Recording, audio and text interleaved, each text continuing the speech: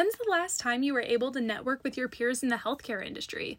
Well, now is your chance. Join us this April with over 1,000 executives at Becker's 13th annual meeting to hear C-suite discussions around consumerism, the nursing workforce, value-based care, and a lot more. You can register using the link in the description. We hope to see you there.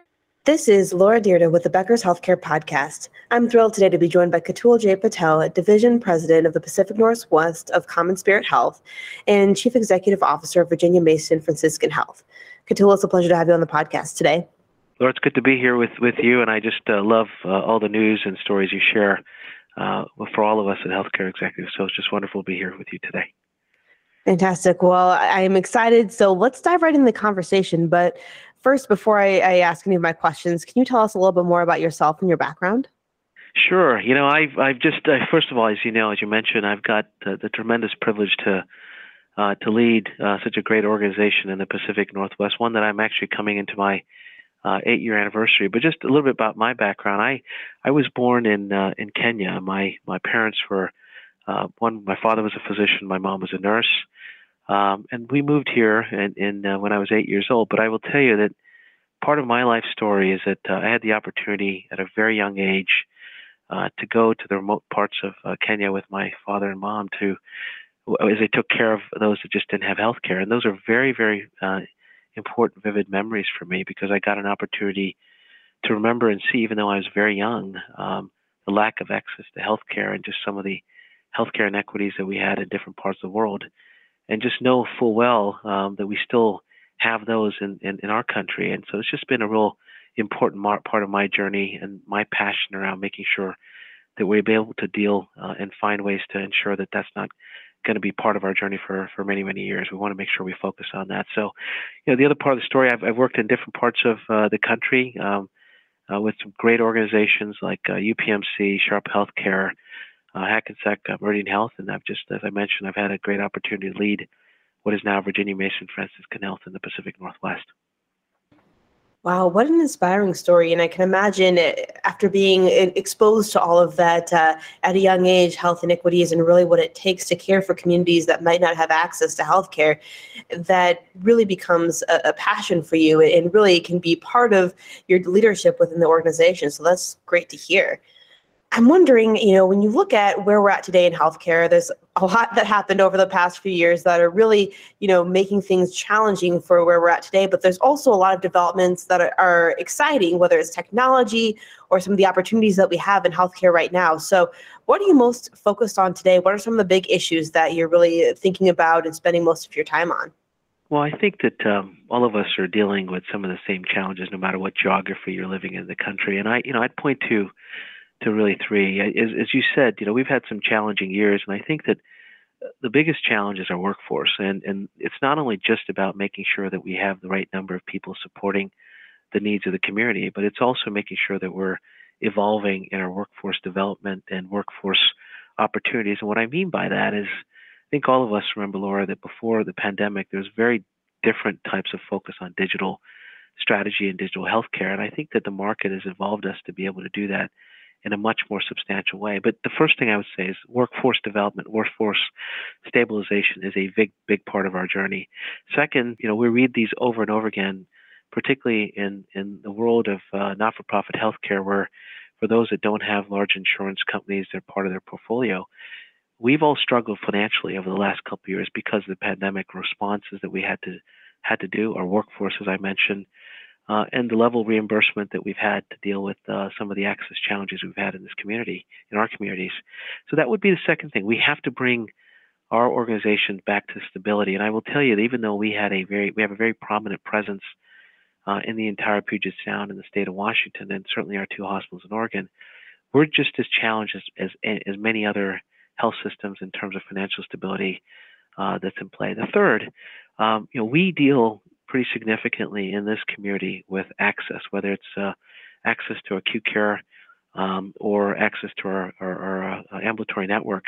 It's the first place I've worked in my career, Laura, that we're not looking for patients to if you will, fill our and take care of in our communities. There's so many people that need health care that's become so much in terms of challenging to get patients in the door through our primary care network, our specialty network, and our acute care, because the long-term care challenges are in place. So those are the three things that obviously we're very focused on. And I think that, to your point, it's very important and for us to find innovative solutions to be able to deal with all three of those. It's going to be incumbent on all of us as leaders to make sure that we get out of where we are right now in a very healthy way for all of us. Absolutely. I think that's so interesting to hear you talk about, and really all those three issues work together in tandem, because obviously being able to provide that care and that access to care, you need financial stability and a workforce that's going to provide that care. So especially when you're looking at the next year or so, you think about the workforce especially, what are some of the things that you're doing a little bit differently that you're hoping will ease some of the stresses that are on the current workforce and make sure you've got yourself built out for the future of healthcare?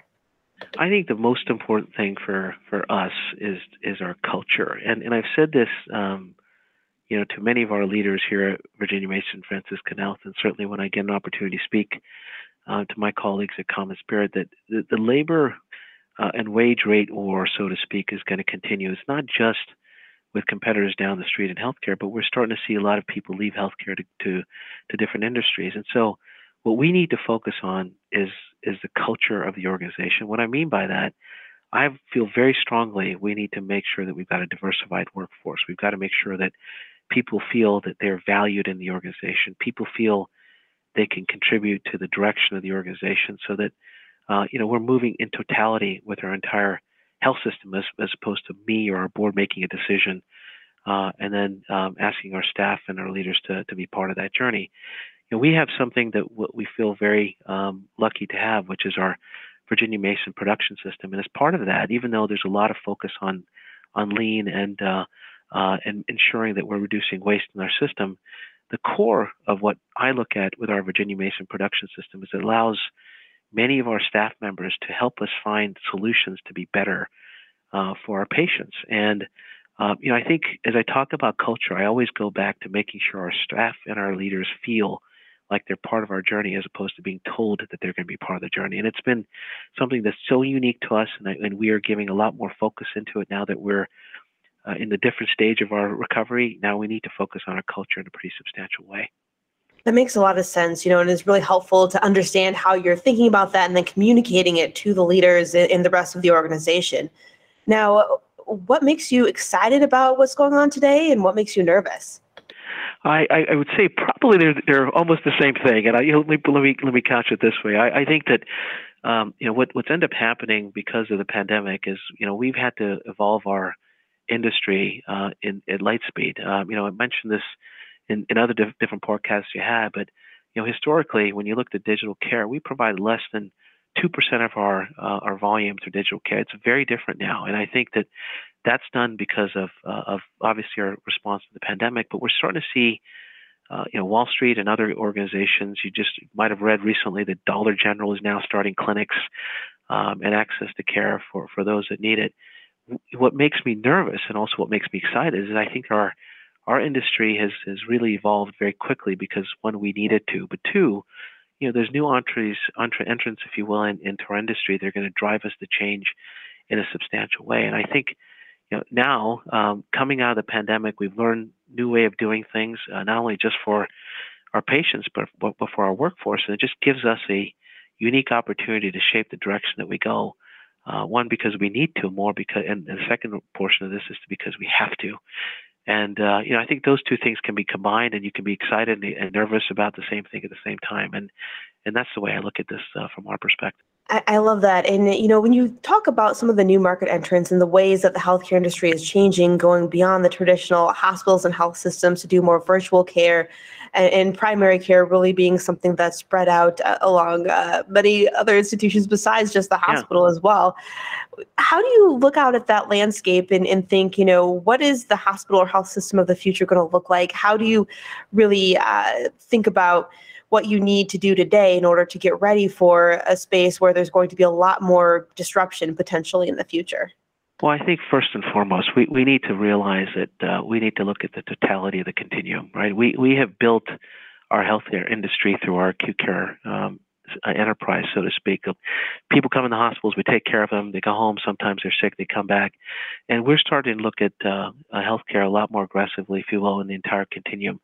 What we've done, as an example, recently, we finalized a relationship with a company called Contessa to take hospital to home. So we're launching these kind of activities. Another one is a partnership that we have with Intuitive, where we're going to be opening up our own freestanding urgent care ERs. We're taking healthcare closer to where the patients are going to be and feel more confident being.